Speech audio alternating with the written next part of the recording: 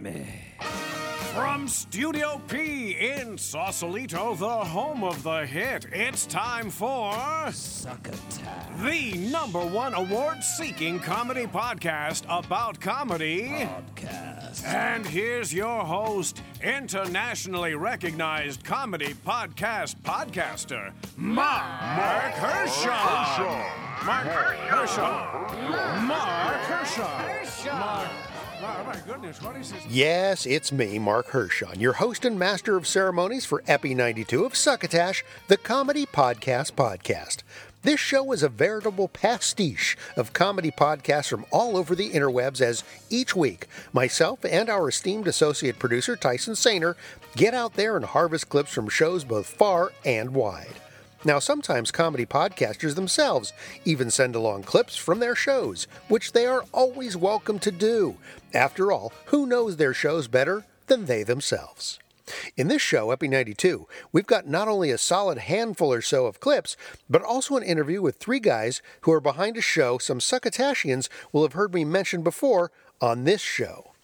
Their show is a live comedy show with a whole new format that's been running in San Francisco for the past year and a half. It's called Speechless. Now, I've been a little bit of a part of it, doing some of the tech work and helping iron out a few ideas, but it's really now beginning to get some notice, and it's also starting to get out beyond the Bay Area. In fact, coming up on August 25th, Speechless will make its debut in New York City. Very exciting stuff, and later on in the show, I will have my interview with Sammy Wiegand, who was our guest way back in Epi 35, along with Scott Lifton and Anthony Veneziale. A lot of shows that I had researched before had been kind of poking fun at the TED Talk type format, but they were all scripted and they were all really great satires of that type of presentation. But I thought that there was something to the idea of people improvising presentations they had never seen before. I thought, one, it was a great way to get a lot of content out of, not a lot of rehearsal and writing, clearly, because it's improvised. And it would also be a great format to pit people against each other from both sides of the fence. I thought what I really wanted to see more than anything was, can a comedian pretend to sound like a person who works at a company and do kind of a quarterly report of some big company they've never heard of,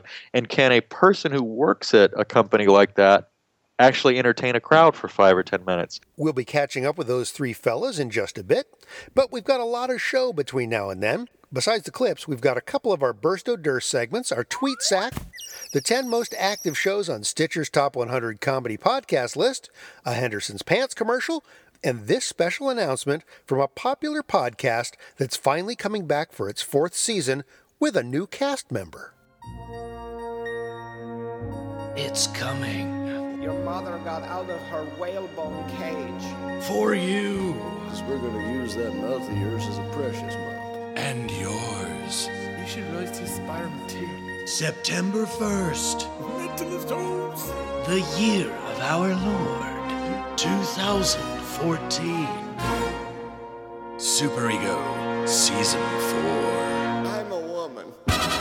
It'll blow the balls of your eyes off. You'll wish you didn't have teeth so you could gum one for Granny. It'll make you wish your jawline was back.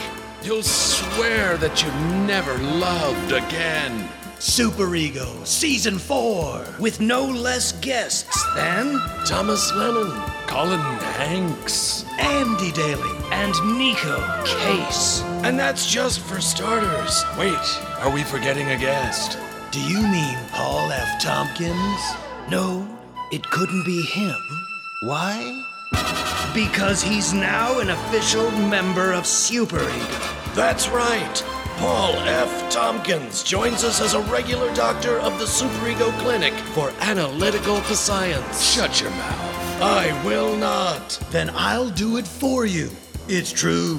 I am Super Ego, Season 4. It'll blow your bonobos off. September 1st. 2010 plus 4. The year of our Lord.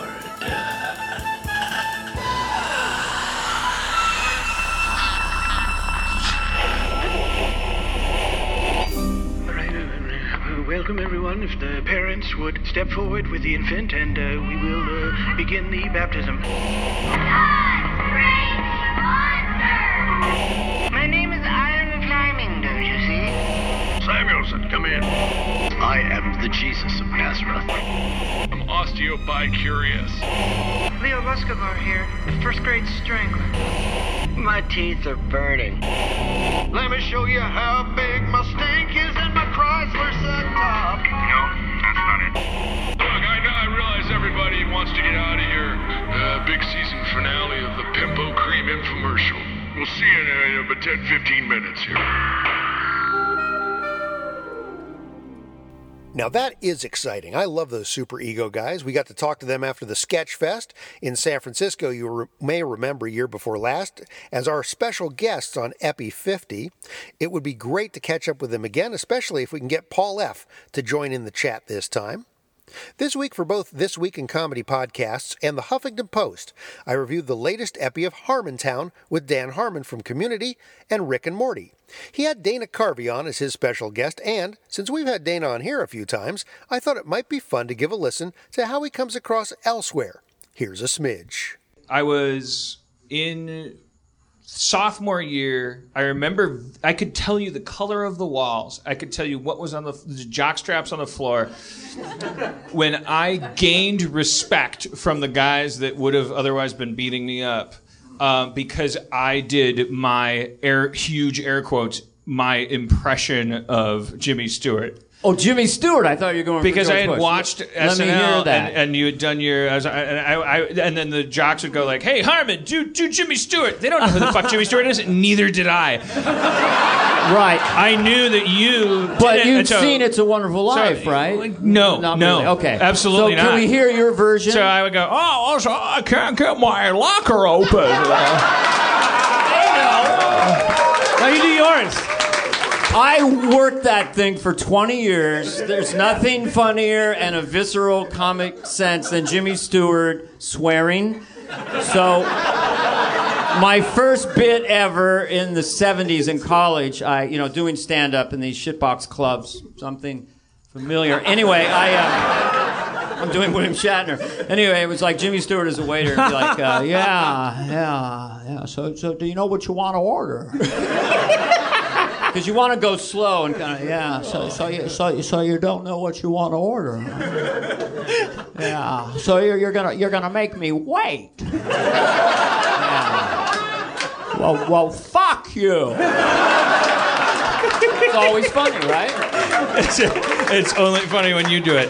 And you did a million of those things, and like we fucking stood on your shoulders. I would go to high school every day, and I would be the funny guy in high school because I did impressions of your impressions. I copied Jimmy Carter from Dan Aykroyd. I used to record it on the TV and stuff. But because a lot of times I didn't. What was your relationship with SNL when you were how old were you? Well, I was 1975? Was that when SNL started? Didn't know basis, but I was... don't ask, don't tell. But. Why is this white? I need some pepper. No, I was 20... I was 21, 22, 23, 24, whatever. And it was this new show. It was a variety show for hippies. And they were badass pirates. To me, John Belushi and Bill Murray and those guys, they would beat you up or make you laugh, So I was completely in all of the show, and I auditioned for it 3 times for you guys out there and women who were trying to get on the show. Meaning that 2 times you went out there to New York, you stood on a stage in front of, and I've talked to people, No, mine was one of the worst ever. Get this, okay? The Comedy Store. Saturday Night Live people are out there. It's like 84, 2 years before I got the show. One comic after another, no MC, just and now somebody. So at midnight, this comedian named Sam Kinison goes up. In his prime, who I thought was maybe the best stand-up ever, arguably the best stand-up ever, destroys, dismantles, levitates the room. I'm off to the side, and now it's Dana Flunkum with somebody, I go up, I'm going, isn't that special? Then that dead silence. I'll never be on Saturday Night Live. I'm an asshole. You were just going around back then. Isn't that special? I had 5 minutes. You can track that episode and information on the new Harmontown documentary that's just beginning to show up places at harmontown.com. Before I take another step, I wanted to be sure to give a shout out to Andrew Johnstone of the Podcast Squared podcast. Andrew was our guest back in Epi 74, and his show is currently being retooled, reworked, and remodeled. Great show, but Andrew's told me that it's going to be more of a straight-up NPR style when it returns. He was kind enough to kick in to our donate button. That's right. He actually press the donate button on succotashshow.com. I thought I saw a fingerprint on there. That was this past week, and he tossed some cash our way, so thanks, Andrew, and we will clip your revamped show as soon as you're back up. Holy cow. I just got off to the races so fast with this episode, I almost forgot to mention the Chill Pack Hollywood Hour with our friends Dean Haglund and Phil Larness. That ain't right. After all, they mentioned us. Exactly. So I'm glad that she's back. Love that. Love that there's a new website, NikkiFick.com, just as I have a new website selling all my artwork. Oh, tell me about that. DeanHaglund.com. I put up new pieces. It's supposed to go every week. How'd you come up with the name of that website? Well, they're pretty cool. And then there's also my my Broadway walking tour. There's also a little link on there. It links to everything. It's a magical portal. link. It's a portal to all things Dean Haglund. Except I haven't got it to Succotash yet. That'll be next. Link to Succotash. Dean Haglund's splash page is just a link to Succotash. And then down at the bottom, enter here. Enter here. Please come and see everything else that I'm painting. You can catch up with the latest that Chill Pack has to offer over at their home site at chillpackhollywood.com or at Blogcast Radio. Now let's do this thingy. The 10 most active shows in the Stitcher Top 100 Comedy Podcast List. You know, normally when I look at the top 100 comedy podcasts on Stitcher, I don't even glance at the top 10 anymore because it never seems to change. But this past week, it looks like some shifting has been going on. There's even a show up there I have never heard of. And normally the moves are pretty meek. Get a load of the swing numbers this week. At number 7, that's right, number 7, Fernando and Greg's Daily Podcast is up 16 places, so they've been quietly crawling up the charts. At 27, Smodcast Edumacation is up 25 places. At 37, Friday Night Comedy from BBC Radio 4 has dropped 34 places. At 57, About Last Night Podcast dropped 47 places. At 62, This Week in Blackness Radio up 39 places. At 65, the Dead Authors Podcast is up 48 places. At 69, Voss and Bonnie's My Wife Hates Me has gained 29 places. At 83, the podcast Wits has dropped 67 places. At 98, Kumail Nanjiani's The X-Files Files, we've featured here before. I reviewed last week for Huffington Post. They jumped 60 points to get into the top 100 for the very first time since that podcast started. Congratulations.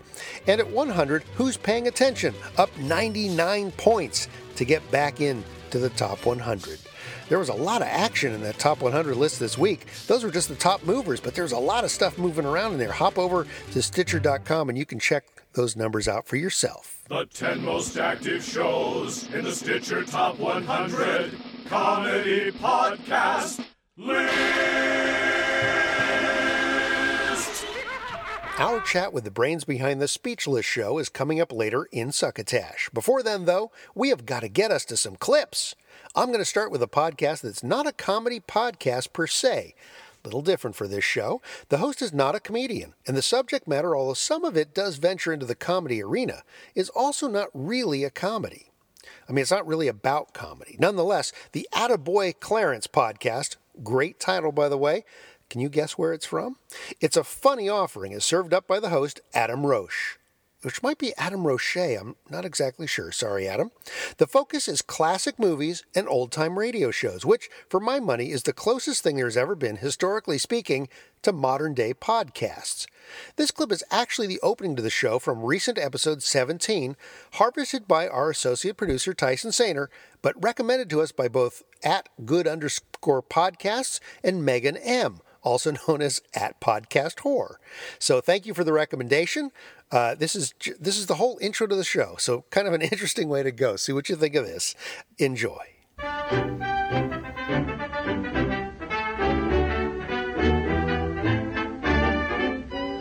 Hello, everyone. everyone. God, I missed you all. You're all so attractive and happy. You look at your smiling faces, all bathed in that amber, golden, glowing...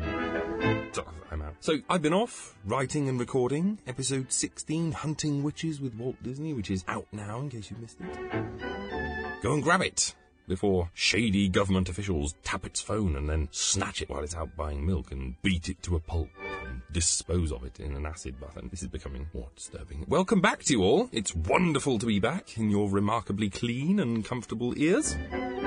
Forget your Ariana Grandes and your Miley Cyruses. Why the hell wasn't this song ever top of the hit parade? Spry with Cake Improver. Spry with Cake Improver. Spry means higher, richer, lighter, finer textured cake. Spry means easy, sure success with every cake you bake. Spry with Cake Improver.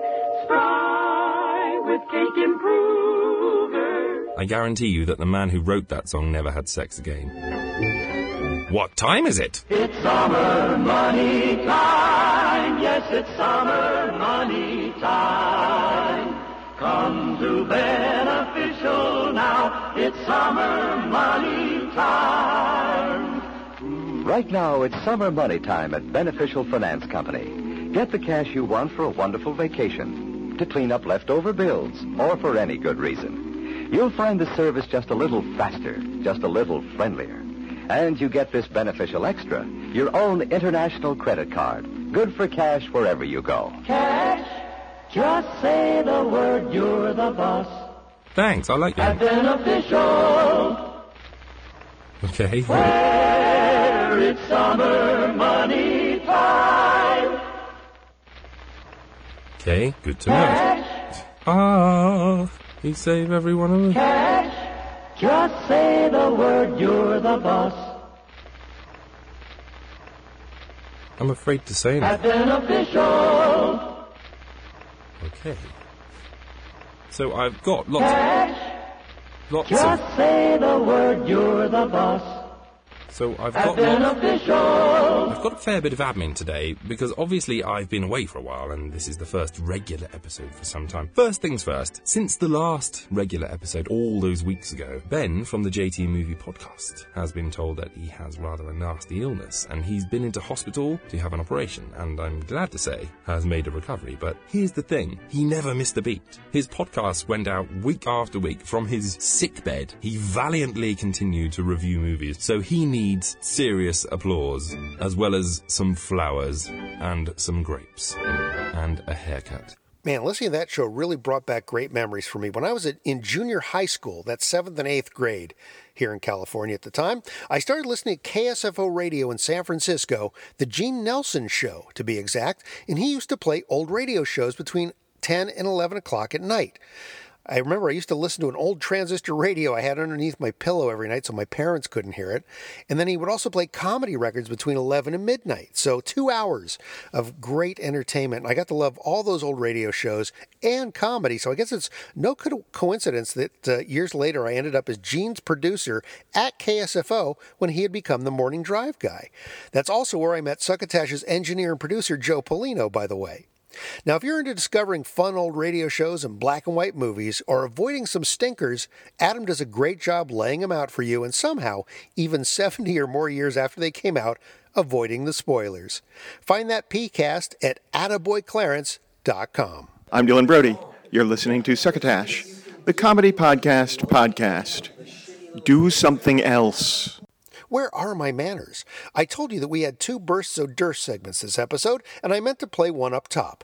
Let's do it now. Our correspondent, political and cultural comedian Will Durst talks about the burners being turned up under the upcoming 2016 presidential election.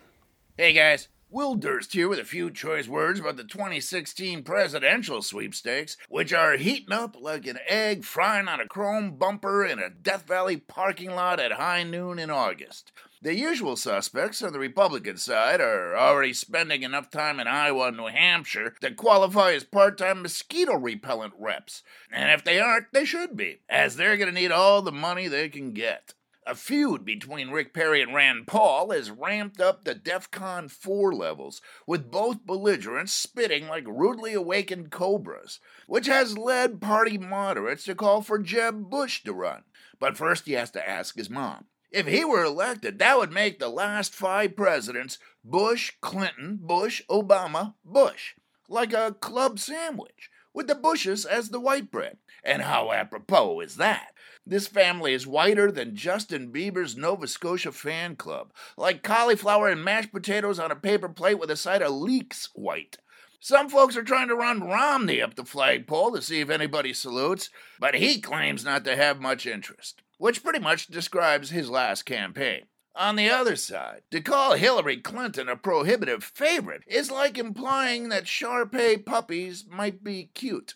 Her new book, Hard Choices, which admittedly sounds more like Bill's handiwork, ends with, "The time for another hard choice will come soon enough." Geez, I wonder what that could be. Picking a name for the grandchild? The biggest problem on the Democratic side is a lack of Hillary alternatives. Even LeBron James has a backup. What if she has to go on the DL? Karl Rove claims her fall a couple of years ago caused brain damage. And the guy who escorted W into the Oval Office should be familiar with the symptoms. For Succotash, the comedy podcast, I'm Will Durst. We will have a second burst of Durst at the end of the show. You can find more of him at willdurst.com. He is also 1/3 of the focus of a new documentary coming out soon called 3 Still Standing, which I have mentioned in this space before. I hope to not only have Will on soon to talk about it, but the movie makers as well. I was not a fan or even a viewer of the Jersey Shore when it was taking TV by storm for the brief period it did. I'm really not a fan of reality TV at all, actually, mostly because I write for TV, and why would I be rooting for content that gives me less of a chance of writing than I already fight against? Anyway, Jersey Shore, not a fan. Not really sure who Snooki is. Nor is she, apparently. She has a podcast now, of course, so you know that podcasting is beginning to hit the mainstream. And even she can't decide whether to call it the Snooki Podcast or the Naturally Nicole Podcast, because I guess Nicole Polizzi is her real name. Proving anyone can do this, here's Snooki. Or Nicole. Or whatever. Podcast One presents Naturally Nicole. Naturally Nicole. With Nicole Snooki Polizzi. Hello, beautiful people. Welcome to Naturally Nicole. I am so excited for this podcast show because I've always wanted my own show, so woohoo! But I want you guys to get to know Nicole. So there you go, Naturally Nicole. Welcome to my show. You guys may know me from Jersey Shore, MTV's, big reality show. And now I do Snooki and JWoww. But the world knows me as Snooki. And I feel like ever since I had my son and, basically becoming an adult and growing up, I feel like I'm more of Nicole. That's who my true self is. I feel like Snooki is more of like, I wouldn't say a character I was playing, but it was more on my party girl side. That was my party nickname, and I don't party anymore. I change diapers. I wake up at 7 in the morning. I go to bed at 8 o'clock at night. I am a full-blown mother, and I love it, but I'm not Snooki as a mother. I'm Nicole as a mother. So with this show, you're going to get to know me as a mom. I'm a cool mom. I'm still funny. I'm still a dumbass. But, my life has changed drastically. So, I just wanted to start out this podcast. If you don't know me, I was on Jersey Shore. Crazy, crazy, crazy show. Basically, I was living with roomies, and we were partying, and that's all we were doing. Partying, hooking up, going crazy. It was basically our college years that got taped for the whole world to see. So, screw me, because now my son's gonna see that when he's, that age where he wants to go out and party, and he's like, well, Mom, you did it too. So, I'll deal with that when that happens. But, I was basically a party girl. I just wanted to go out, have a good time, ate everything. I was a party slob. And, I don't regret anything. Well, I do regret some things, obviously. But I don't regret who I was because I feel like that was just a growing experience of who I am today. So, everybody goes to that party stage. It's just not taped for the whole world to see. So Jersey Shore was amazing. I still talk to my roomies to this day. We're family. They're coming to my wedding, which I'm so excited for. But my life has changed. And I explain that a lot in my new book that just came out, Baby Bumps. I don't know if you guys heard of it or you read of it.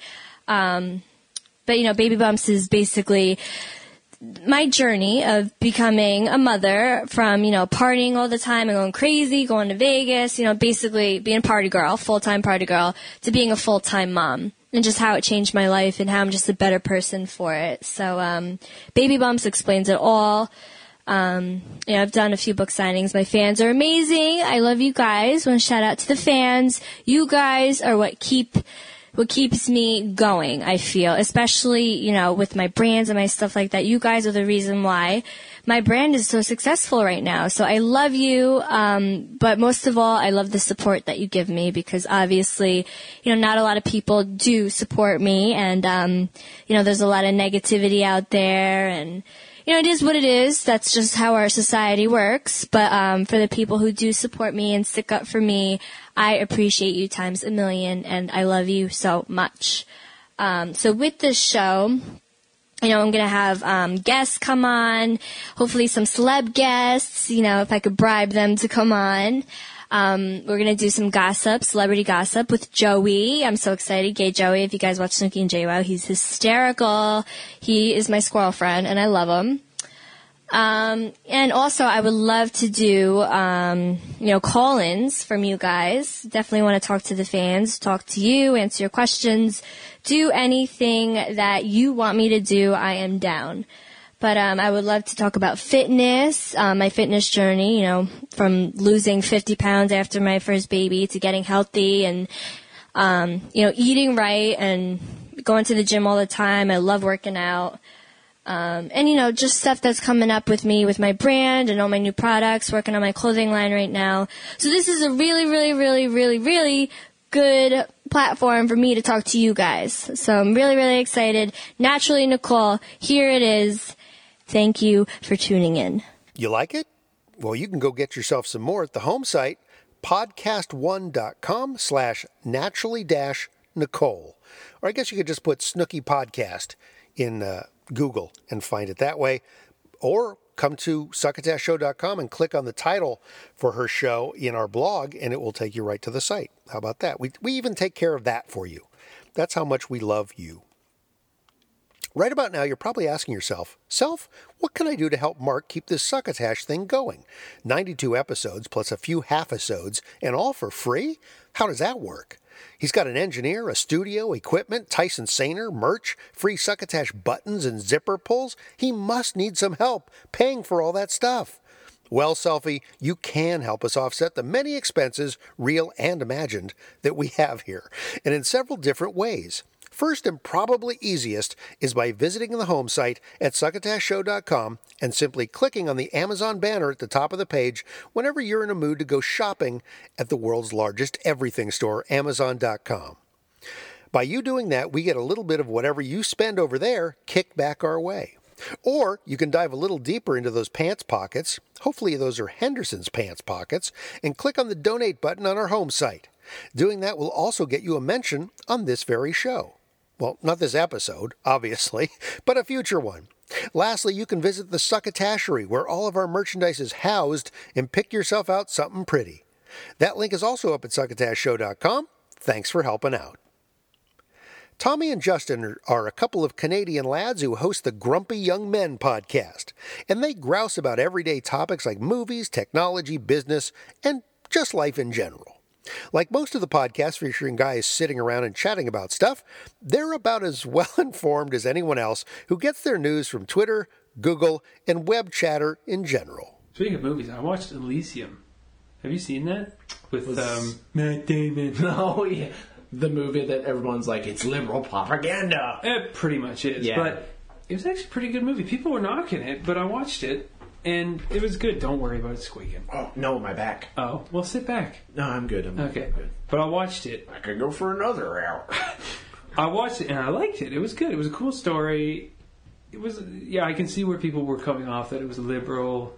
It was very, I talking about the end of days and how the world's changing as well. If anything, it would be more conservative, almost. Wait, are the conservatives against immigrants? You know, it really depends these days. Like, there's so many... Like, they're having an immigration crisis in the U.S. They want to completely close down the borders. Really? I don't know what is going on down there. And by down there, I'm not indicating whether we're Canadian or not. We are Canadian. We might as well just get let's face facts. We're Canadians, and you guys are probably going to hate some of the shit we say. That's why this whole, like, this weather thing bugs the shit out of us, because our winters are like minus 30 Celsius, and our summers are plus 30 and above, which, like, we're getting into the hundreds. Like, we can't Canada has hot flashes. It's menopause, man. Like, literally, we'll have one day when it's 32 degrees out, and the next day will be 14 degrees. Yeah. Like, the span of temperature in this particular geography, like, you get up north, it's not as big a thing, but, like, because we have... It's more consistent. We have the lake effect here. Humidity is just... Well, we got all the Great Lakes around. We get so much goddamn snow, and then in the summer, it's just water just soaking through your skin and But it's even like, because I remember a girl I work with, she used to live out in BC, and she told me that out in BC, I don't know if this is true. Well, she lived out there, so it's probably true. They don't have screens on their windows. Because mosquitoes are just don't not exist a out problem. there. Yeah. Black flies aren't out there, and that blew my fucking mind. Because like... I still wouldn't do that, because I'd be the kind of like there's gonna have a fucking bear's gonna open my window. Raccoons. Yeah. Us, because, you know, a screen's gonna stop a fucking bear. Well, but the bear will see the screen and be like, nah, I'm gonna go to the next house. We're in BC. Why do you have screens in your windows? Bears. Yeah, they're Kevlar screens. But, like, I guarantee you, if you brought somebody, like, do you think places like Texas and Arizona would have mosquitoes and stuff? Or is it because it's the humidity that mosquitoes like, right? And black I flies, think right? so. Like, they'd be more of an issue on the coast. Anyways, I imagine there's no such thing as mosquitoes in Nevada. Yeah. Because it's just dry shit. Yeah. If you bring somebody to where we live, and they're not adjusted to our climate, they will. Because I go nuts. I go nuts over black and flies. We've lived here for 26 years. You know what? It was such nice weather out the other day. I made a crucial mistake in that I was like, you know what? I'm going to conserve a little bit of water in the house by just going out back in the woods and taking a leak. Mm-hmm. You know, going back to the old way. In the long grass? I went to long grass. Oh my God, I got about 30 bites, and all I could do was like, you know what, I'm trying to pee here, don't bite my penis. Not the wiener, not the wiener. Anything but that. Bite my face, I don't care. It was so bad, I was in shorts and a short shirt. Well, remember a few years ago when we were recording a video out back? Oh, yeah. It must have been, okay, we'll put it in Fahrenheit. It's been 2 years since we did that. Really? Just over 2 years since we did that video. It was probably about 90 degrees, close to 100, probably 100 degrees Fahrenheit. So about 35 degrees here. In my own sweat. And I never take my shirt off. And you did. And I had my shirt off because we were in the shade at times, and it was 100 degrees. It was unbearable. In the sun, we recorded at probably the worst. It was like noon. Yeah, I know. It was the worst time of day. You were in jeans, a long sleeve dress shirt, boots. I remember seeing sweat on your guitar. Like, it was unbearable. Like, we only were out there for about 15 minutes, right? Oh, it was probably a little bit long. Well, no, we did 3 takes. Only 3 takes. Oh, it was. Yeah, Holy. I had just showered before that. I was perfectly dry. Came back inside. I was like, I need to take another shower. Oh, the humidity must have been, 80, 90%? Oh, shit, it was crazy. It felt like a jungle. And because back behind your house, you have the long grass. It was just greenery and trees and long grass. I think it was so hot, bugs weren't even out because they were like, fuck that. It was a heat sink. You'd see a mosquito fly out into the sun and just go poof and just explode. They are fucking vampires. They are the Grumpy Young Men, and you can listen to them whenever you want from their home site at gympodcast.blogspot.com, as well as iTunes, Stitcher, and other places where podcasts are downloaded and streamed. Speaking of which, I've been trying out a new podcast app on my iPhone called Overcast. Maybe you want to check it out. I've been using the iTunes podcast app, which is okay, but it also sucks in some ways. One of the things I like about Overcast is that it takes those podcasts that come in a little low on the volume and pumps them up automatically. Since I listen to most of the podcasts I do when I'm hiking or running in the morning, I sometimes have trouble hearing those shows when they don't keep the volume up. Now, it could just be my heavy labored breathing as I'm running, but either way, Overcast makes it a lot easier to hear the volume, which is great. This is not a commercial, by the way. They're not paying me to say anything. But if you'd like a little better, more consistent sound quality between podcasts, try Overcast. It's on the iTunes Store. I see there is also an Overcast Android app, but it seems to be something other than what I'm talking about here. So, not sure what that's about, but if you're on the iPhone, try the app, see what you think, drop me a note. Let me know how you like it. I've been really kind of enjoying it. Got a request via Twitter to check out a podcast called Broken Filter, hosted by Rockstar Joe and Jonesy. I get the feeling after checking out their site that they frequently have guests, although I clipped a chunk out of a recent show that featured just the two hosts together. They actually do a live cast every Tuesday night at 8 p.m. Eastern Daylight Time from Port Chester, New York, via video on zentv.tv, then audio podcasted a little later. Now here's a piece from one of their regular features. Let's fire it up! Random thoughts! Let's get random. Jonesy, you never played the music bed. I tried getting this fantasy music, this dark fantasy music. Is that what you're looking for? No, I was looking for the Little John. But you know what? Play it now. Play the Little John right now. Do you have it? I don't think the mic is hot, Mike. For the music? All right. Oh, not the end of the world. We will. Yes, it's hot. Let's do random thoughts with this. Jonesy, first time hearing this song.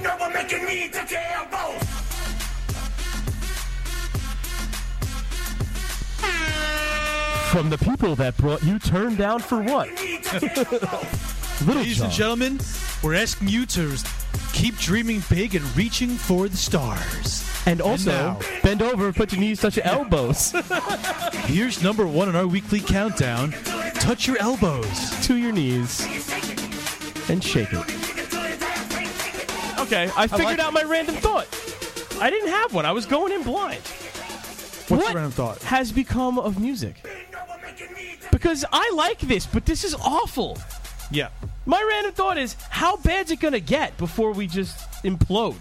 The music industry just implodes with the Biebers and the Nicki Minaj and the Little John. Because I'm bumping this track. Well, my question is, like, what happens when Smokey Robinson hears something like this? Like, somebody who composed this amazing, soulful, real music that actually, like, moved people's souls and stuff, you know?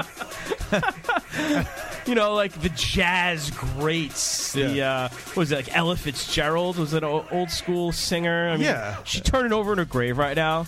Like, just like, oh, man, Little John. Or like Ray Charles, like a blind man who sat there, like, painstakingly sharpening his craft. These are all people that are dead, but even better, what about, like, Stevie Wonder? He's still one of the all-time greatest musicians to ever touch a piano. And then he hears, let your knees touch your elbows, wah, wah, wah, wah. And he's like, make it stop, guys, make it stop.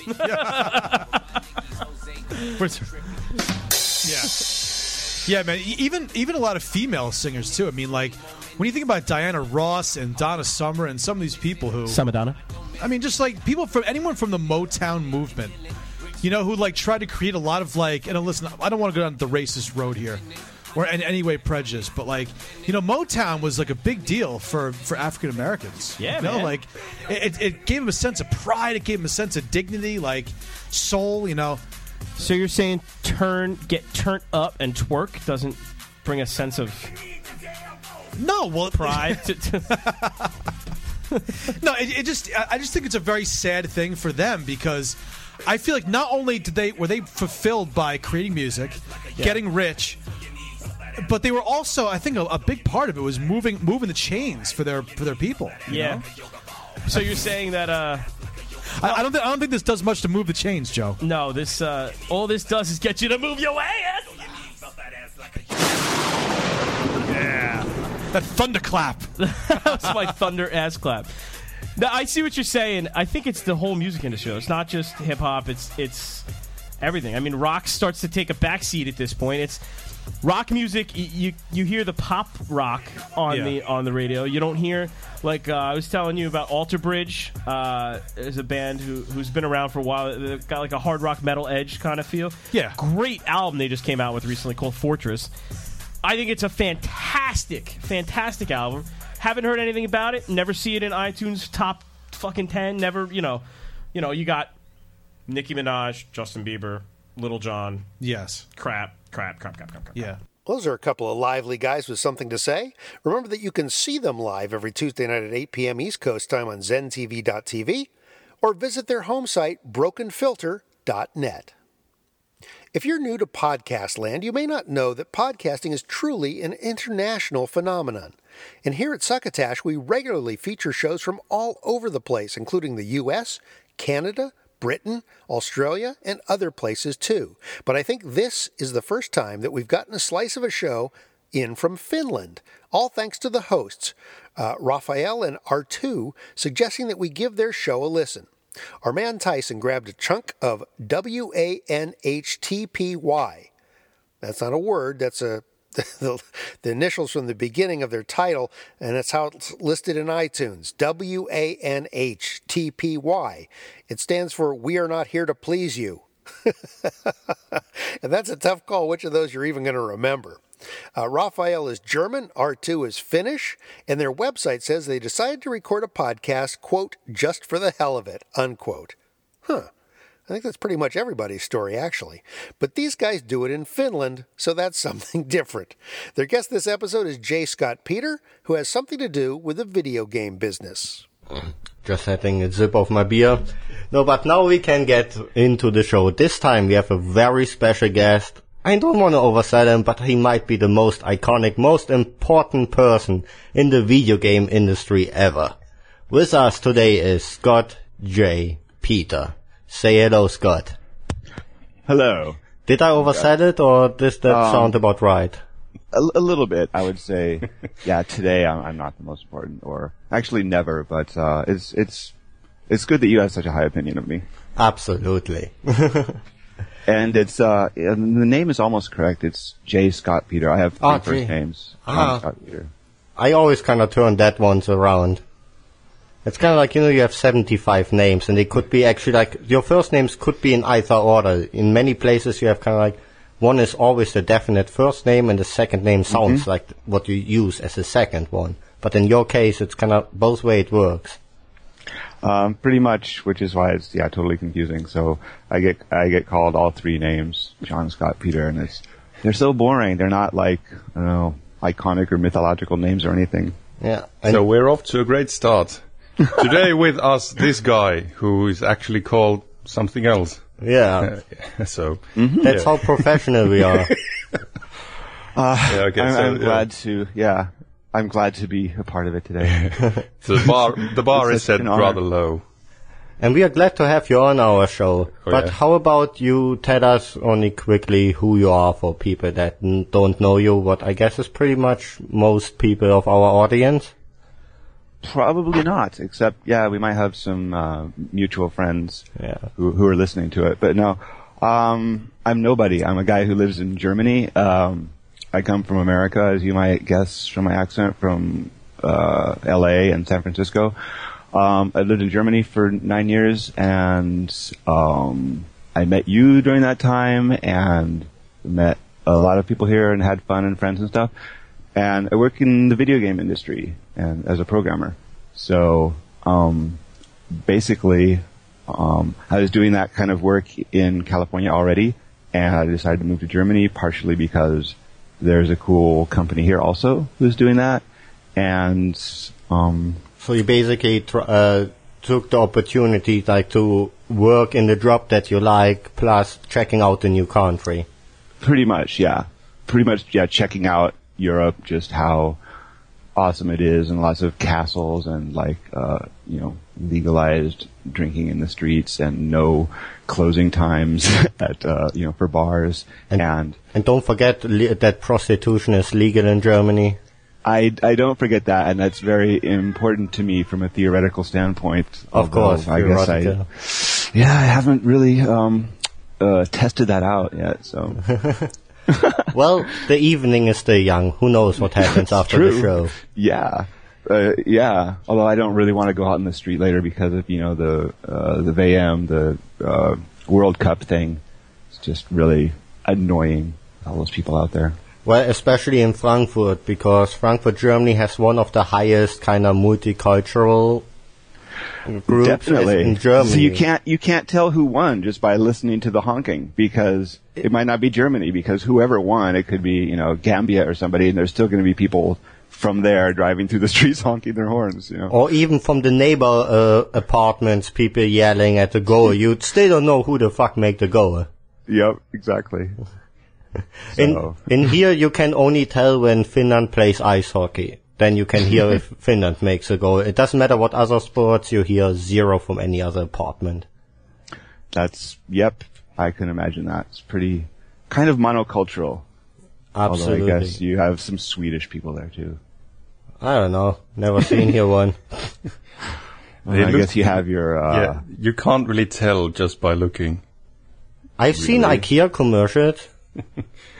So you could actually, you could spend a whole night talking to someone and even, go further and have intimate contact with someone and never know if they are originally Swedish? Well, you would know. Wow. You would know because the Swedes go mostly for the same-sex stuff. Right. Of course. Oh, that didn't take long. That's from Epi 35 of WANHTPY. Again, that's We Are Not Here to Please You. If you want a direct link to their home site and save trying to remember how to type all that in, visit us at succotashshow.com and click on the title of their show in this episode's blog. And now it's time for a word from our sponsor. Hello, friends. Bill Haywatt here with some timely fashion news. If you or someone you know is in imminent danger of being kidnapped, shanghaied, or abducted by aliens, Henderson's new ransom pants are just the right style statement you need to make to get yourself out of a sticky situation. Our research reveals that the number one complaint of abductees is not that they miss their loved ones and friends, but that it's always so darned uncomfortable. Well, not anymore. If and when you're taken, you'll appreciate the loose fit and padded seat of these handsome ransom pants. They'll bring you great comfort, no matter if you're trussed up in the back of a van, the trunk of a car, or the cargo hold of a hyperdimensional spacecraft. And there's more comfort waiting inside these pants. The roomy legs are lined with secret pockets you can fill with energy bars and puzzle books to fill the idle time waiting to be rescued. And rescue won't be far away, thanks to the homing tracker built into the ransom pants waistband. Then, just in case no one cares enough about you to be following the tracker's signal and you're left to get yourself out of the mess you found yourself in, pay your own way. That's right, the ultimate secret of Henderson's ransom pants is that comfortable seat you've been sitting on is padded with $1 million in warm, comfy cash. Just drop trow, pay your kidnappers, and be on your way. Originally designed for Patty Hearst, enemies of La Cosa Nostra, as well as Barney and Betty Hill, Henderson's ransom pants may be just the ticket to get you an early release and back home in time for dinner. That's Henderson's, makers of fine pants parts since 1932. And now back to Succotash. Thank you, Bill Haywatt. We are about to jump into my chat with the founders of The Speechless Show, an amazing and hilarious series of improvised PowerPoint presentations. But first, it's time to let Tweety fly free as we rip into this week's Tweet Sack. Now, I have been chittering with W. Kamau Bell, former host of the Totally Biased TV show that was first on FX and then killed off by being sent to the FXX graveyard. He's moved back to San Francisco from New York, and we are going to set up an interview, I think, for this next week, so that will be fun. I've also been treating tweets trying to set up an interview with Benjamin DeHaven, author of a hilariously weird new book called Confessions of a Self-Help Writer. The book's been getting some amazing play out there, so I thought it would be different and maybe a way for him to track down the subject of the book, this guy Michael Enzo, who's some kind of self-help ghostwriter who's also kind of an elusive shyster madman, I think. Someone else I've been trying to get in front of the mic for an interview, and we just keep missing each other, is Janet Varney, host of the JV Club over on the Nerdist Network. Tweeted out to her that Succotash will be on hand for the 3rd annual LA Podcast Festival coming up at the end of September, and would that be a good time for an interview? She replied, "Yes, please," with an exclamation point, so let's assume that that's finally happening. I got a tweet from Lionheart, who used to host the Way Too Hip podcast, but he shut that down a couple years ago, took some time off, and is now back with the Big Cat Show. A week ago he tweeted, Episode 3 is up on iTunes and thebigcatshow.com. Now, how many more do we have to get up before a Succotash Show feature? Hashtag impatient, hashtag too old for this shit. Soon, Big Cat, soon, I promise. I've been getting a bunch of calls lately on the Succotash hotline, but no one is leaving messages. I think our number's been stuck into some robocallers list, but if it's not you, or if it is you that's been trying to get through and our voicemail is not picking up, drop me a line at Mark, M-A-R-C, at succotashshow.com and let me know something's going screwy with it. I check it periodically and it seems to be working fine, but it's the internet. You never know. Alrighty then. Here's the list of some of the fine-feathered folks who've tweeted, retweeted, mentioned, DM'd, followed, or liked us on Facebook this past week. Kevin Peter Hickerson, The Wine Wankers, Weekly Geek Speak, Jim Leahy, AMP Network, A&R Lindsay W., Slevin, Buddha 937, Gina Beck, Sushant Misra, Donna Lo Cicero, Audio Boo US, Kickstart Celeb Farts, Anastasia Sin, Ellen, Raphael Nowak, Christian Brune. Hey, that's the guy who plays Donnie, the clueless suburban husband on Orphan Black. Cool. He's following us. That's amazing. Christian Brune, welcome. Welcome to the show. Maybe we'll get an interview with him. I love that show, Orphan Black. What a Pair of Trousers, Tony High, The Conrad and Jack Show, Phil Woods, Laura Sainer, The Pot Mafia, Salty Language Podcast, Shaub Spear. Yeah, no shit. Strange Times, Dean Hagland, Ian Boothby, Travis Knight, Dave Nelson, Josh Stern, Christine Blackburn, Taylor Hendley, Rudy Reber, J.F. Harris, Taylor Steele, Todd Spence, Linda Wolf, 5 Minute Away Podcast, who asked us to give a listen to their friend Ida's I Can't Help You podcast. We'll do it. 4 a.m. Cab, Dorktown Podcast, NDO Tech No, Bob Zaney, Crobama, Aaron O'Connor, Curtis Steigers, John Dredge, Adder Radio, S. Anthony Thomas, Chris Wilding, Green Up, Adam Barker, Tiny Odd Conversations, Travis Clark, Matt and Corey Talk Too Much, Wheelbarrow Full of Dicks, Amish Baby Machine, Dead as Hell, and Beth. There's the tweet sack for this epi. Mention at Succotash Show in your tweet, or tweet to us directly with your questions, comments, and suggestions for comedy podcasts for us to feature on this show. I'll also read emails in the tweet sack section too, so you can send along notes, clips, and pics to mark@succotashshow.com. People keep saying how hard it is to spell Succotash, so here it is. I will speak slowly. Succotash. If you missed that, head down to the grocery store, hit the canned vegetable aisle, and buy a can of Del Monte Succotash, then just keep it handy near your listening device. Hi, this is Paul Mercurio from the Paul Mercurio Podcast. You're listening to Succotash, the comedy podcast, hosted by Mark Hershon, who, by the way, hosts it not wearing pants. I was hoping to get my 3 friends from the Speechless Show into one room and do this with my regular recording equipment, but one of the guys is in New York right now working on a TV series and getting the New York debut for Speechless ready for August 25th. So I had to do a 4-way Skype call to New York, Oakland, San Francisco, and here at the Nerd Nest in Marin County, California. Apologies for the quality, but we do what we can.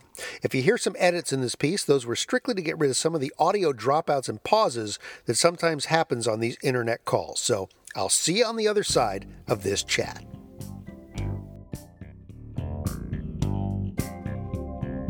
For Succotash, it's a little unusual to have actually three people on Skype, and we're going to really hope that this works because it's hard enough to get one interview on Skype that doesn't crap out at some point. But these are three gentlemen associated with a show that has started in San Francisco. It's a stage show, and it is beginning to spread, as they say, like wildfire. On the line from various points around the United States, I have Sammy Wiegand. Say hello, Sammy. Hi, how you doing? And Sammy, you are calling or you're on the line from San Francisco. I am Skyping in from San Francisco. And we have Scott Lifton. Scott, you are in Oakland, I believe. I am. Right over the bridge. Perfect. But all the way across the country, we have the third head of this monster that's created this fantastic show, Anthony Veneziale. Am I pronouncing that right? I never use your last name because I have no idea how to pronounce it, so I've never actually. I just call you AV. I think you did a yeoman's job with it. It's Veneziale. Oh, see, I still screwed it up. But you are in New York at the moment. That is true. Yes, I'm in New York City. Where not only are you working on a production, which we will talk about in a moment, but Speechless, which is the name of the show you three gentlemen are responsible for bringing together, is making its New York debut a little later this month. Absolutely, yes. We'll be doing a show at Joe's Pub, which is in the much celebrated, beautiful theater of The Public in sort of downtown / lower Manhattan. And that will be on August 25th. Is that correct? Correct. August 25th at 7:30 p.m. Meanwhile, back at their home base, San Francisco, the next Speechless show is actually coming up very soon. And I believe it's Wednesday, August 20th. And that happens at 7:30 p.m. Thanks, Oakland.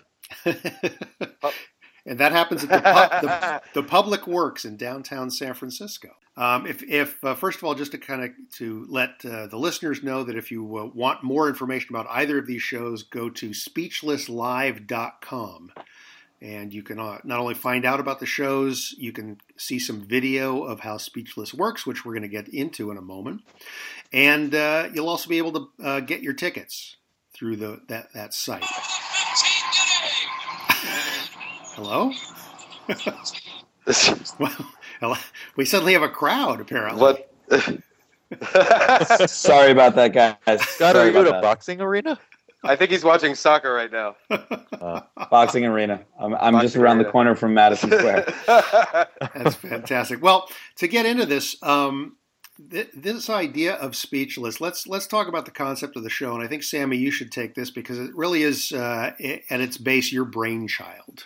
So, the idea of Speechless is giving improvised PowerPoint presentations, and that's a combination of a few things, kind of like the aha moment that I had before I asked Anthony and Scott if they wanted to be a part of this crazy thing was I started to put together a few different ideas. One was I wanted to do a show that kind of satirized the Silicon Valley culture, living in San Francisco and having done corporate improv training and corporate comedy for a lot of companies out here. And then for the last 3 years, I've worked for a company called Zynga that makes, mobile games. Just kind of really being saturated by that world and really seeing a lot of bad PowerPoint and kind of like faux TED Talks, people giving keynotes that were very just over the top and almost comedy in themselves. I thought that this could be kind of a medium to put improvisation into and kind of play with. But also, I was, like a lot of people, looking on Facebook and seeing that a lot of comedy is strangely coming in meme form, which is basically like a little image with words put over the top of it, and it kind of looks like a slide from a PowerPoint presentation. And I thought, is there a way to kind of combine that with a live show? Because I don't know a lot of people these days that actually still go, frequently to live comedy. And so I just thought that at the heart of it, there were a few things going on. Can we make a show that pokes fun at this world that we geographically are kind of close to?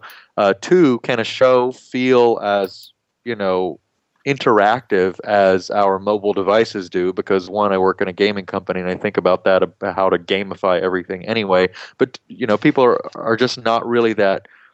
I guess they're not really that seduced by going to live theater anymore. We can watch everything on our phones, and we have smart TVs, and I just don't know a lot of people that are really excited to go to a live show these days, even though clearly a lot of people still do.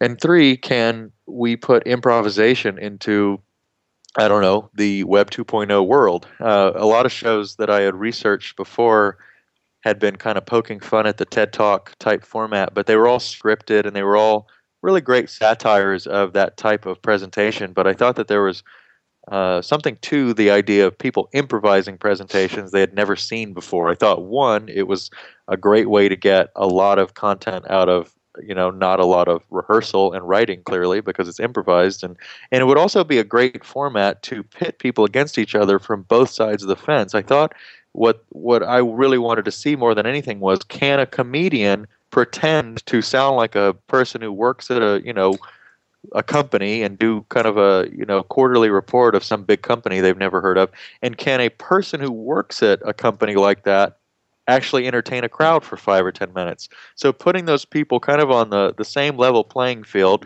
as we say, entrepreneurs, entertainers, and audience members, because we actually take a volunteer up as well. I just thought that was a fun gumbo, a recipe of throwing all those elements together. And so after I kind of thought through a little bit of what I just explained, I went to Anthony because I thought he'd be a great person to shape the concept with. And Anthony said that this guy, Scott Lifton, was an amazing producer, a great friend of his. I had not met Scott before. And so the three of us started shaping this thing together. And, we've been doing it for about a year and a half now. And it keeps, I think, every time we do it, getting better and better, and it's just been fun to see it kind of go from the initial idea that I pitched to Anthony to what it is now.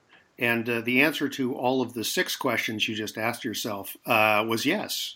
It's all those things you brought up. It all works amazingly well. And as you say, I've been involved sort of since you got started, and it's just amazing to watch the show not just pick up speed, but it actually gets more and more sort of cohesive, put together, and actually funnier as you go.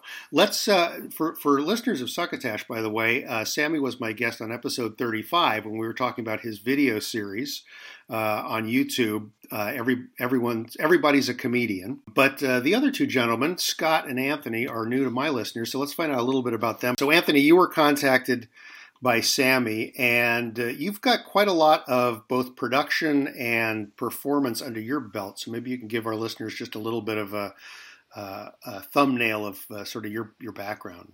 Great, yeah. So I started producing in New York City. I had a theater company here. We did a musical called In the Heights, which went to Broadway and won the Tony Award for Best Musical in 2008. And I sort of split my time between New York and San Francisco. I also relaunched a show called The Electric Company on PBS in 2009. And it still runs to this day on PBS. And I'm also on the show. I have another show called Freestyle Love Supreme, which is an improvised freestyle rap concert. And that's what I'm doing in New York right now. I'm actually taping a television version of that for a new network called Pivot.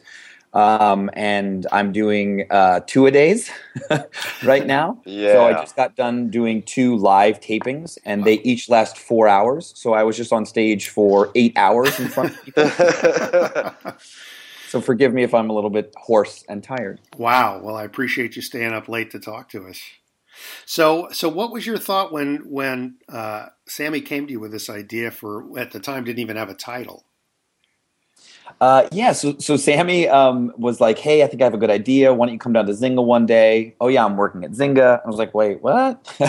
and so we met up, and we were kind of like in the Cush lobby of Zynga, which is in this beautiful building in downtown San Francisco right off of Townsend Street. And he was like, yeah, anyway, I have this idea about people sort of competing and battling over PowerPoint presentations. And I was like, oh, Sammy, this is so good.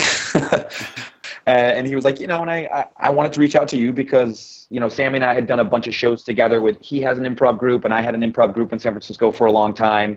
And we would always just do shows together. And I mean, it's one of those things when you get to do improv with people, you kind of start developing these improv crushes. And and I kind of, had a big improv crush on Sammy for a long time.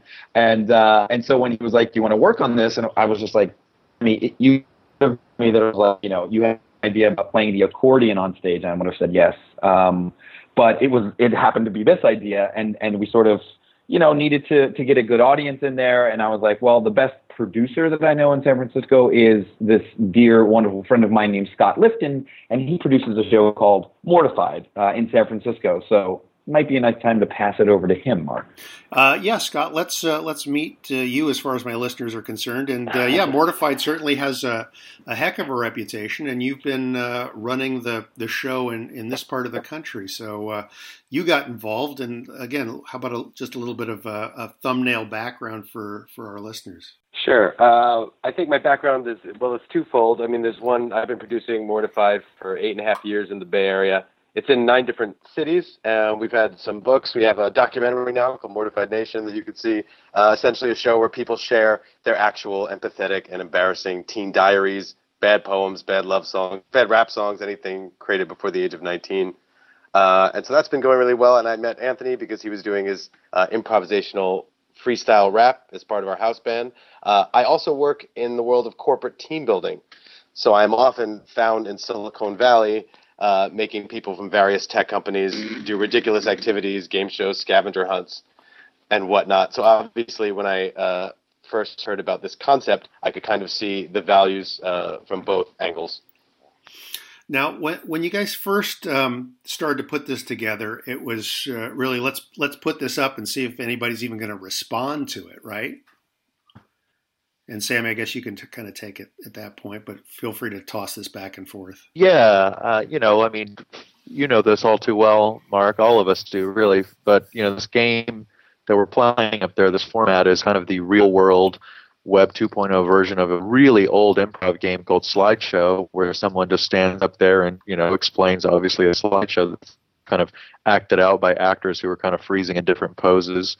And that, for years, has always been one of my favorite games. And I've always done stand-up comedy and, improv. And I didn't know what to think of what the show was going to be. I had heard about, different companies and business and tech conferences having some kind of like PowerPoint karaoke thing that happens after hours, and Battle Decks was a competitive version of that. And so I had found like weird YouTube videos of people doing that. I don't know when they happened or if this thing's happening, often anywhere else, but I knew that was pretty entertaining with just people who were not trained performers. So I thought the idea of having actual professional comedians, improvisers, actors mixed in with people, more from the corporate sector would actually be pretty entertaining. I just didn't know, like you said, if anybody would show up. And the thing about the first show and the first few shows, which was very, very new experience for me. I mean, living in San Francisco and traveling all over the country doing shows in major cities, it's always a little bit of a, struggle to get people to show up for something that doesn't quite have a reputation yet, or there's not a name in it or whatever. And we were turning people away for, at the door for the first show.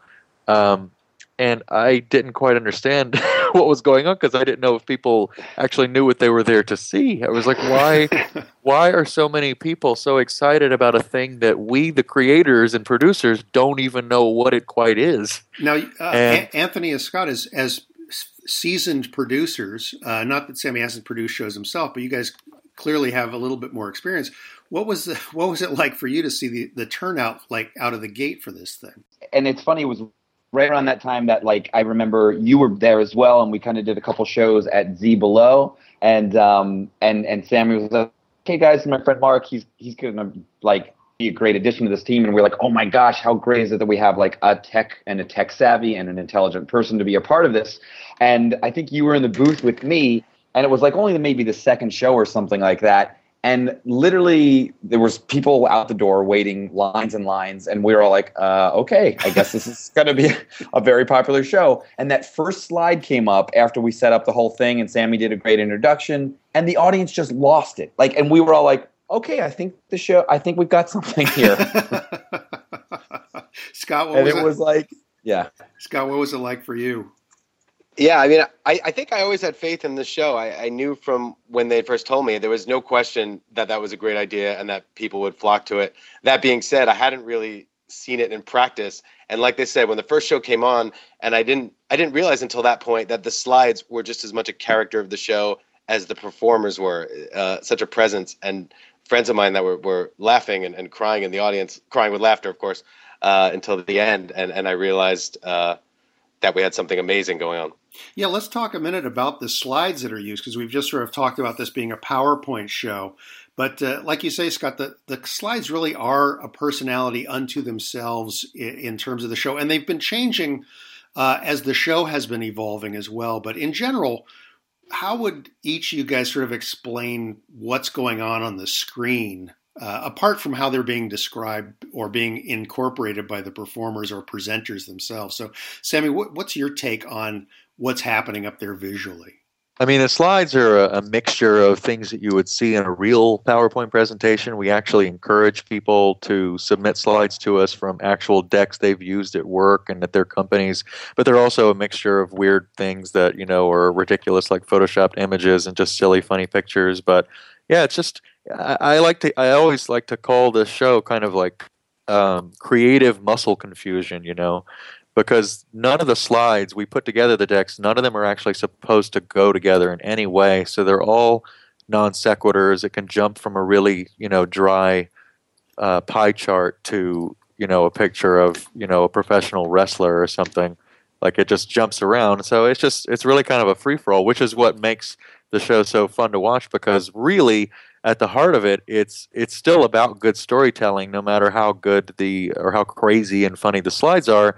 Really, the art of it and the kind of creative challenge for the presenters is, can they weave all those non sequitur images together and tell a beginning, middle, end story and presentation and entertain the audience and make them laugh. So, I mean, it's fun putting the decks together, but it's funny how they've evolved in terms of how much we actually think about what we're putting into them, because, each one of us has our own little formula, and now we've had other people help us, yourself included. We all have things that we think work and don't work, and I just like seeing what people like throwing into them.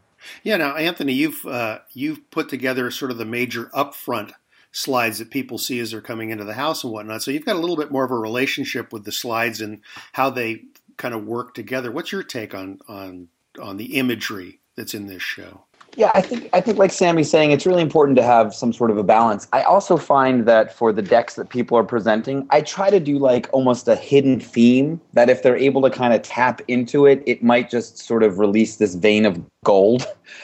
We've had a couple of presenters where as they're going, whether they know or not that this sort of theme exists, it kind of just opens up and it feels a little bit like a magic show. Like all of a sudden, this concept that they're starting to forward is actually being supported by the unseen slide that comes up next, and there's something really fun about that. I find it's very like it's a really really way deep Easter egg. It's not. I don't think anyone has ever noticed that.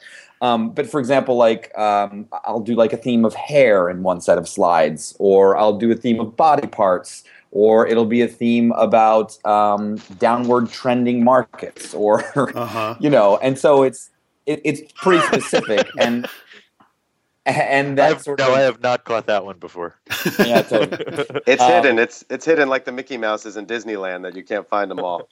Well, the funny thing is for people that are at the show, if you want to see just how well these work, and Scott, I'll ask you about your impression about the slides as well, but all you have to do is find the producers in the corner, and when some presenter gets on a tear about something, and the slides are really working, and when I say that, I mean they just seem to be in a perfect order, even though there's no real sense to it. You can see the look on your guys' face of almost amazement and delight that some presenter has kind of stumbled onto this beat, Yeah, and I think it's important, like you said, Mark, for people to understand that who haven't seen the show, and even people that have seen the show, because I don't know how people are really perceiving it, is that we just throw these decks together randomly, willy-nilly before the show, and then we just put them in no order whatsoever in terms of lining them up with the people that are getting up there, and we're not changing any of the images as they go. So whatever the deck is we put together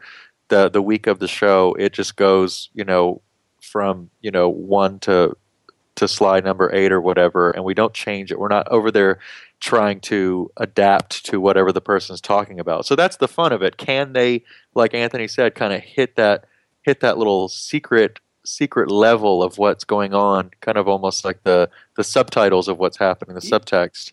Yeah, and the one element we kind of haven't punched up yet is this idea that in addition to the slides being this sort of random collection of images, is the spinning wheel that we've got at the top of the show, or that you guys put up at the top of the show, and before each performer goes, that has a selection of topics that they will be speaking on, and that is completely random as well. So nobody knows where each presentation is going to go from presenter to presenter. Scott, I didn't get a chance to get to you yet about the visuals of the slides, but why don't you talk about that, and that in combination with this wheel of death, if you will. Of course. I do find that making the slides has been a very educational experience. At first it would just be the most random thought I could find in my head. I'd say, I haven't seen Evel Knievel for a while. Let me grab an image of him. Or what? Did you go to high school with him? No, it's a real exercise in going into the most random corners of my brain and coming up with ideas or concepts, and of course finding it on the internet, which of course you can find.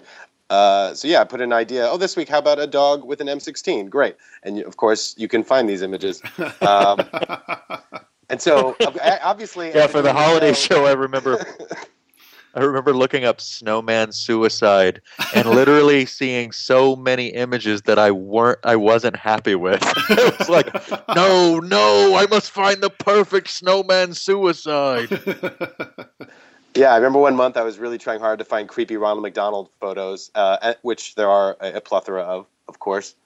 And then you find, after you've been doing the show for a year and a half, that it starts getting really hard to tap into those random concepts that you have not used yet. It's an actual, it's a brain exercise for sure. And then of course, over this period of time, we're trying to set up random photos to challenge them for an organized kind of chaos. But, we don't want to set them up. We want to give them the opportunity for success. And we've learned certain slides that just definitely don't help them. Very busy slides with a lot of words that is so specific that it cannot be left open to their imagination, that they can't try to weave it into whatever their talk is. So, again, it's been educational in terms of what works, what doesn't work, and how to find things that are really obscure still after a year and a half. So one of the a couple of things that kind of struck a chord of imminent success for this show, and you guys are still growing, still building. The show's really kind of once a month. Now there's a New York show, and we'll get into the whole sort of corporate landscape in a moment.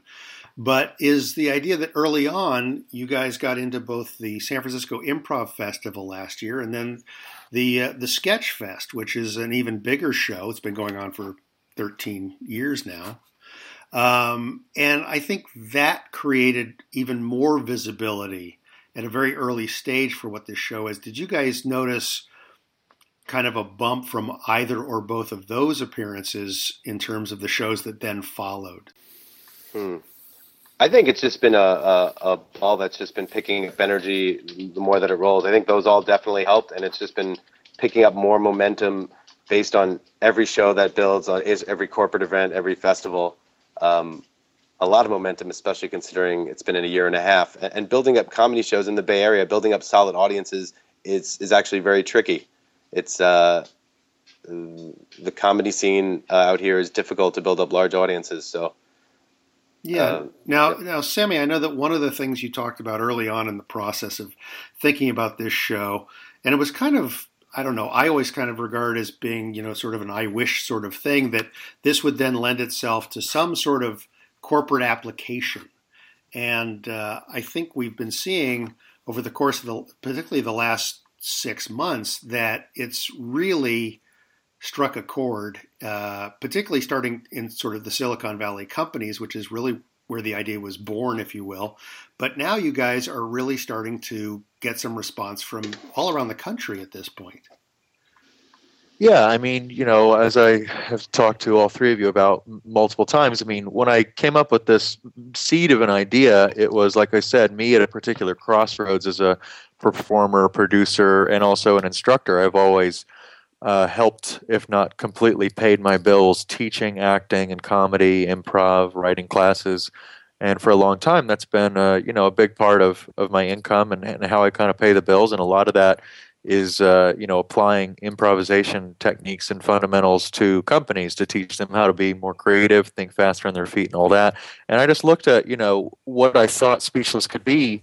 And we've been fleshing it out for over a year now. But in the beginning, even when we didn't know if it was going to work or not, I knew that it would not only be a show, but also a great thing to help people actually be a better presenter and a better public speaker. And that's what's cool about the show is it's two birds with one stone. Like you can get up there and actually do a performance, and at the same time, that's you flexing your muscles and taking risks as a presenter. So from watching a bunch of bad PowerPoint and wanting to satirize that culture, Speechless in a lot of respects is hopefully going to help presentations get better, at least add a lot of humor to them. But the application of, not thinking so much up there and not scripting everything out and trying to make your slides tell a story and make them be a little bit more eye-catching and not so driven by data, and trying to wrap humor and story into whatever you're trying to do in your presentation is a really big deal. And a lot of people don't really have the time to do that, or don't really know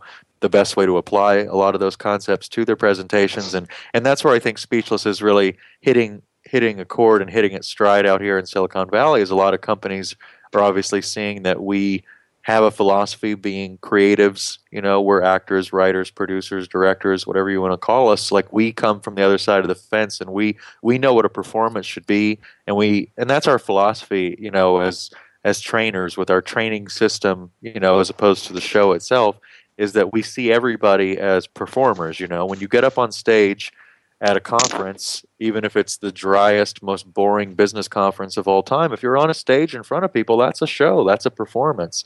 And even if you're just in a small meeting and you're just pitching people, like if you're a venture capitalist sitting there watching some guy pitch a startup, that's kind of a little show. And so I think that there's a lot of applications, obviously, to what we're doing to all kinds of different companies. And we just actually had our first foray into a non-Bay Area and Silicon Valley type company this past week, where Scott and I actually went to Bentonville, Arkansas, to Walmart's international head office, and it was a really wonderful experience, and it was another great confirmation that what we're doing applies to just about any place in terms of people getting better at public speaking, but also making fun of all the tropes that come with different types of talks, whether that be a boring quarterly report or a TED Talk or a wedding toast or a sermon or a eulogy. Like you said, with the randomizer wheel, we can put anything on there, and so we're not just skewering a very pigeonholed part of public speaking. It's really just anything that's people getting up in front of people.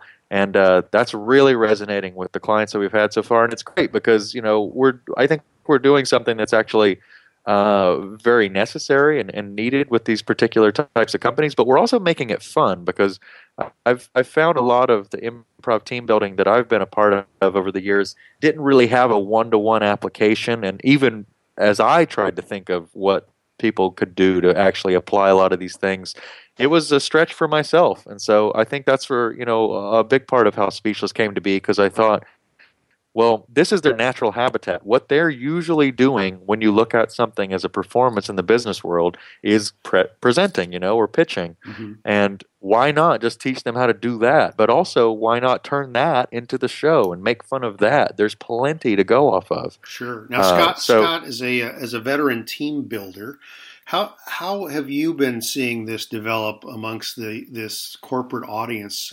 Is it different than most of the things you've done before?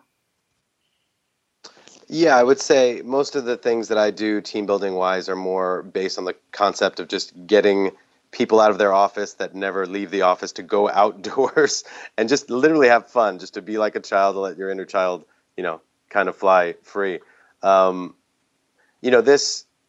think, at first, I think when I was joining on with this, I thought the corporate idea would just be the companies get to kind of make fun of themselves essentially and kind of satire what they do in a very playful way. But the more that it's branched out and the scope is broadened, and like Sammy said, it's actually even has to do more with teaching public speaking and all the tropes, all the different types of talks that you do, and kind of like a study of that in a certain way. And so it's been fascinating. I just got to see my first of the corporate team building. Actually, I'm sorry, it's my second one of the corporate team building events. And seeing all the concepts that go inside of them just having fun together and then loosening up and building camaraderie that way, but also learning and working on their speaking skills and also playing and having fun. It's kind of everything rolled into one.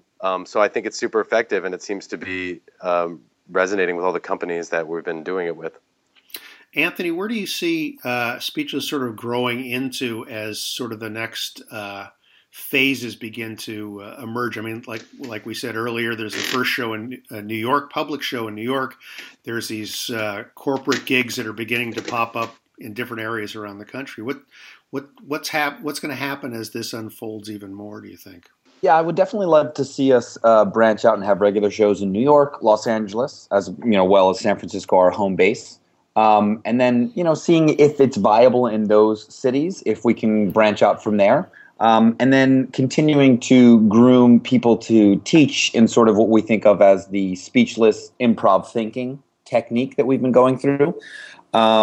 So, yeah, I would say we just did a big training a couple weeks ago for about 8 new teachers because it seems a lot like almost like how an ad agency has clients and then they have different sort of departments take those clients and be like, oh, okay, cool. I'll have the Google clients. And then you guys over there, you'll be dealing with Salesforce. And somebody over here, they'll be the team that deals with, Genentech. Mm-hmm. I would love to see Speechless have almost like, not embedded, but this sort of relationship with a lot of these big companies so that we can make them have these just great presentations and great videos. There's such a huge need for good presentations out there because a lot of people's jobs now depend upon them being able to actually make convincing presentations and good videos. So how do you get good at that? Like Sammy said, you have to treat these people as if they are performers because they probably have never thought of themselves as performers before. Most of these people do coding. Most of these people are in development or user experience. And so when you say to them, hey, you're an actor, you have to look at the script as an actor would and break it apart by beat, find the beginning and the middle and the end and what your emotional attachment is to each of those moments. It's this great sort of like dawning that they go through. And then we can sort of follow up and have one-on-one sessions and, hopefully make all of the boats on a higher level of the water for that company. Yeah. Hey, Sammy, do you think this will eventually be something that also be offered on an educational level in schools? Because, I mean, PowerPoint is no longer limited to just the boardroom and the meeting rooms and whatnot, but kids in school are now using PowerPoint to give reports and things like that, and so they're facing the same challenges as their business counterparts, or even you might think of their parents.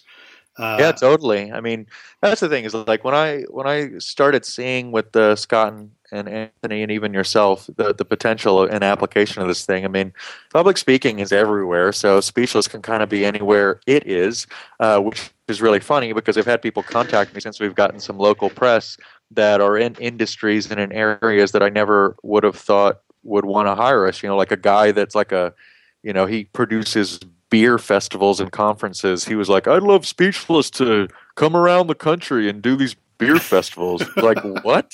How? Why is there the beer guy PowerPoint at a beer festival? Yeah, when do those start? I'd like to know when those. Why did the beer guy sound like? Why did he kind of sound like a? Why did he sound like a bad impression of Rolf? Hey, I want you to come around here to the beer festivals. But yeah, I mean, I actually we did a gig in Seattle, and I had a meeting with a friend of a friend who this person introduced us because of this very reason, and she's very ingrained in kind of like college activities, and I was giving her a little bit of a pitch and also asking for advice. I'm very interested in developing kind of a Speechless on campus experience because I think there's a huge application to what we're doing training-wise, but also, I mean, Speechless, the great thing about what we're doing, it starts with the show. So we can kind of put our money where our mouth is. There's a lot of people out there who think those that can't teach, But Speechless is a very different animal because it starts with the show, and that's why we want to bring it to different cities and kind of set up shop, because then you can come see us do it. Most of the people who are in the show are people that we would bring to special performances at companies and conferences, and then a lot of those people, like Anthony said, will eventually be people that are instructors, because we want to use the people who are best at doing the show format as the people that we're going to use as trainers. But yeah, I think doing it at colleges is really kind of the next phase or a couple phases down the line. We've already done a couple, but in terms of like really going for that, I think there's huge potential. It's just a matter of, just making sure everything that we're doing already, is going well. I mean, the show itself on a monthly basis is a beast in itself, but we do want to try to, like Scott and Anthony have said, set up in other cities, and every place that we can kind of plant the flag, we can, attract new clients, whether they be corporate or college. And I think that we just take it as it comes. I think there's huge potential for the show and the training because of how many different places it fits, even at, strangely, Rolf's beer festivals. So it's just a matter of not biting off more than we can chew. Because right now it really is mostly a 3-man team, and we do need more people to make this work. And none of us have, it's not like anyone's quitting their jobs yet. I haven't quit mine. I don't intend to. I really enjoy my job, but at the same time, Speechless is it's like a weird snowball. It's I never in a million years thought that after a year and a half that I would have gone to the Bill and Melinda Gates Foundation and then the next day flown to Walmart's international office. And I still don't understand why they brought us to either of those places, but I'm very happy that they did. It was a great experience, and hopefully that will become more of the norm, but we got to figure out how to organically scale this thing out. What do you think the element is that I call sort of the contagious effect? Because there are people that have been the audience volunteers at shows, and this has happened more than once, where they get up and, these shows, the public shows, are judged by a panel of 3 judges, two that are set and one from the audience. And several times the audience member has been the winner, beating 4 fairly tried and true performers. And then those people that have won, or even whether they have won or not, they keep wanting to come back and performing. And the people that have been winners keep coming back to keep performing. There's definitely this thing where it seems like they're getting infected with this spirit of wanting to do these presentations. As a performer myself, I know there's this idea that you want to get stage time, you want to perform, you want to get better and better. Is that part of it, or is there something else going on?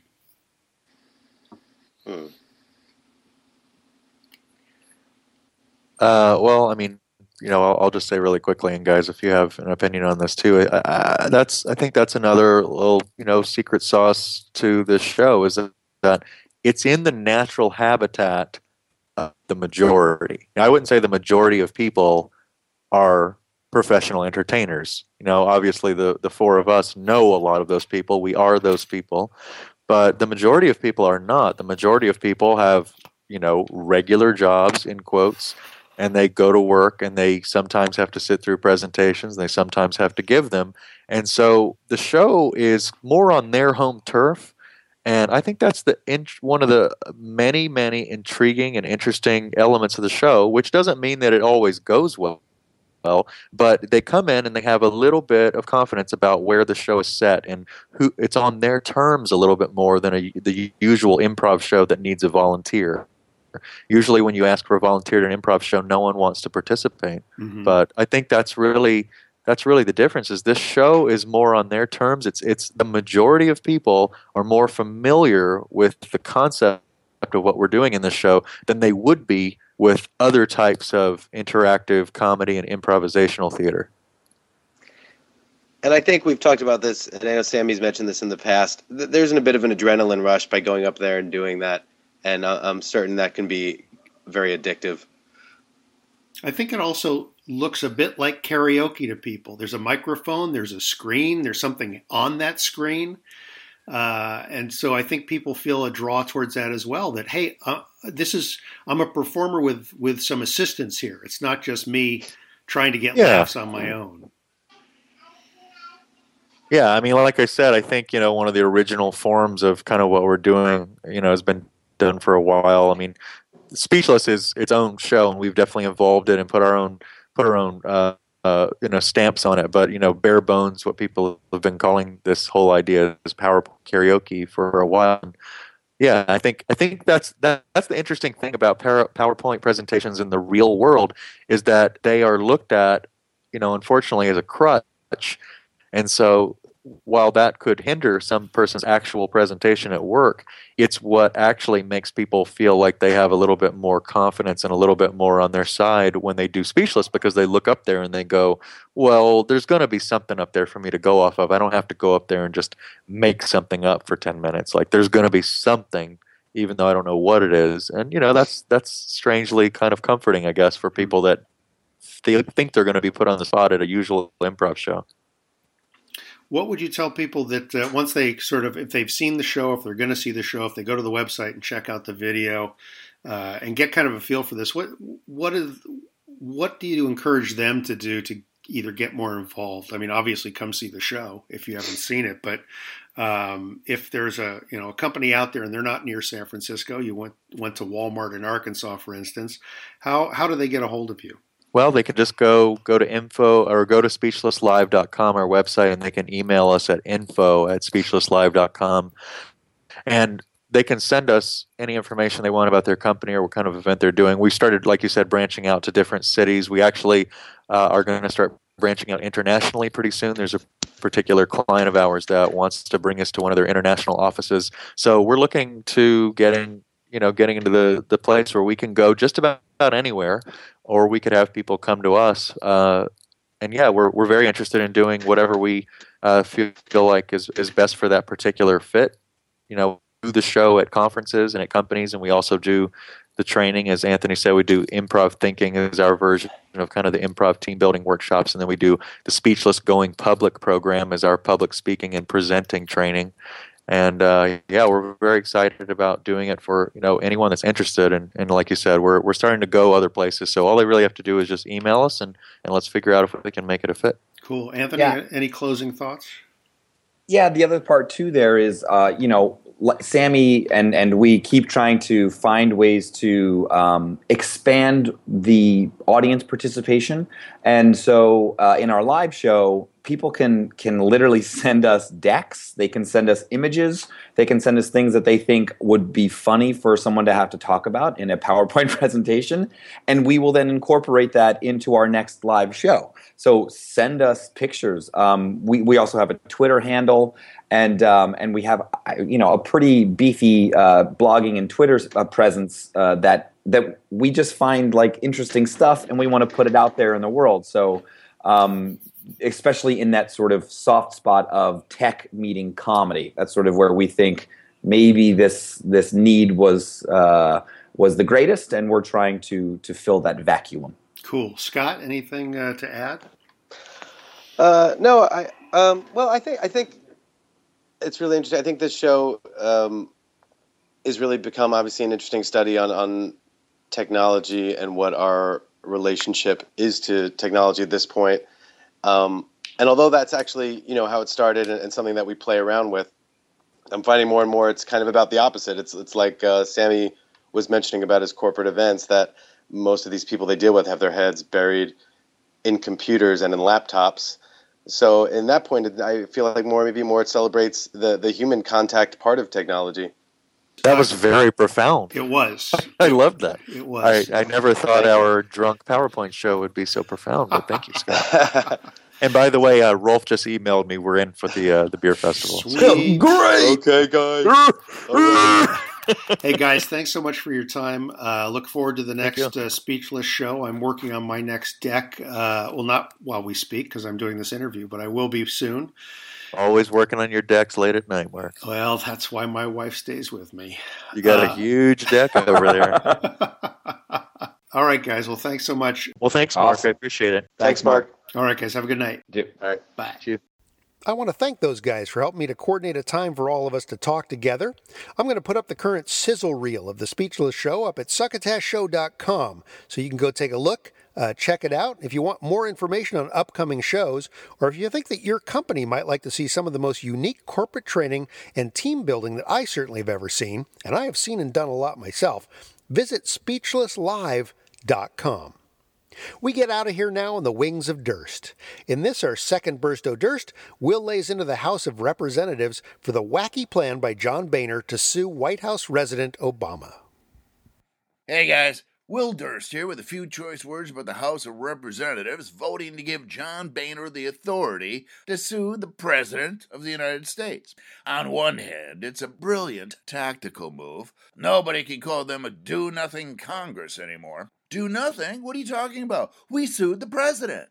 And they did it right before going home for a 5-week summer recess, where they'll engage in the really important business of representing this country, which is meeting with constituents and squeezing money out of them for the next election.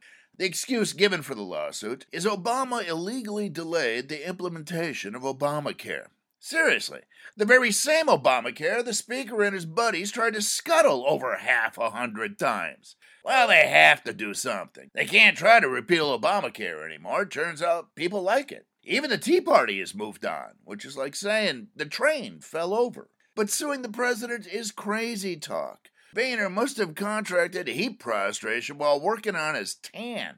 What's next? He gonna sue Sarah Palin for being overly reluctant to say ridiculous things? Take Mitt Romney to court for dominating the headlines since 2012? Charge the Supreme Court for voting along party lines too often? There are so many things wrong with this move. You need a rubber spreadsheet to work it all out. For one thing, by suing the chief executive, you're not just opening any box of worms. You're opening Pandora's box of worms. Worms with Greek teeth and venomous stingers. This is a template to screw things up for the history of eternity. And then again, if this case crawls along at the average speed of your normal federal lawsuit, we can't expect it to reach court until much, much later, like the middle of Hillary Clinton's second term. For Succotash, the comedy podcast, I'm Will Durst. There's more Durst to be had at willdurst.com. He also tweets at Will Durst on Twitter, and you can like him on Facebook as well. Remember to keep your eyes open for Three Still Standing, the documentary detailing the comedy careers of Will, Johnny Steele, and Larry Bubbles Brown, a former guest on this show, alongside the San Francisco comedy scene from the 1980s through present day. And you know what? I'm in there a little bit too. I think with that, Succotash continues to be a podcast that you cannot ever hope will run out in just 1 hour anymore. You can't say we don't give you your money's worth, that's for sure. And that's going to do it, though, for Epi 92. Thanks for listening. Now, coming up in Epi 93 will be my interview with comic magician and wild man, the amazing Jonathan. You won't want to miss it. But until then, please remember to pass the Succotash. You've been listening to Succotash, the comedy podcast with your host, Mark Hershon.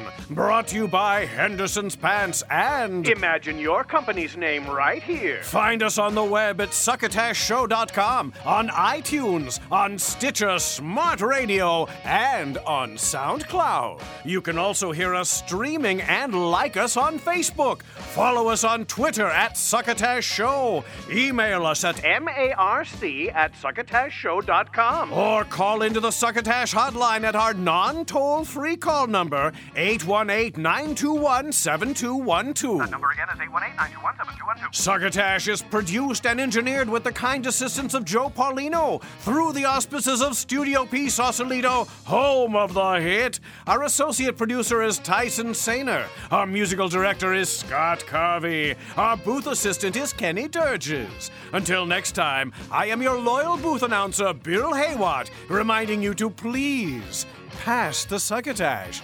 Goodbye.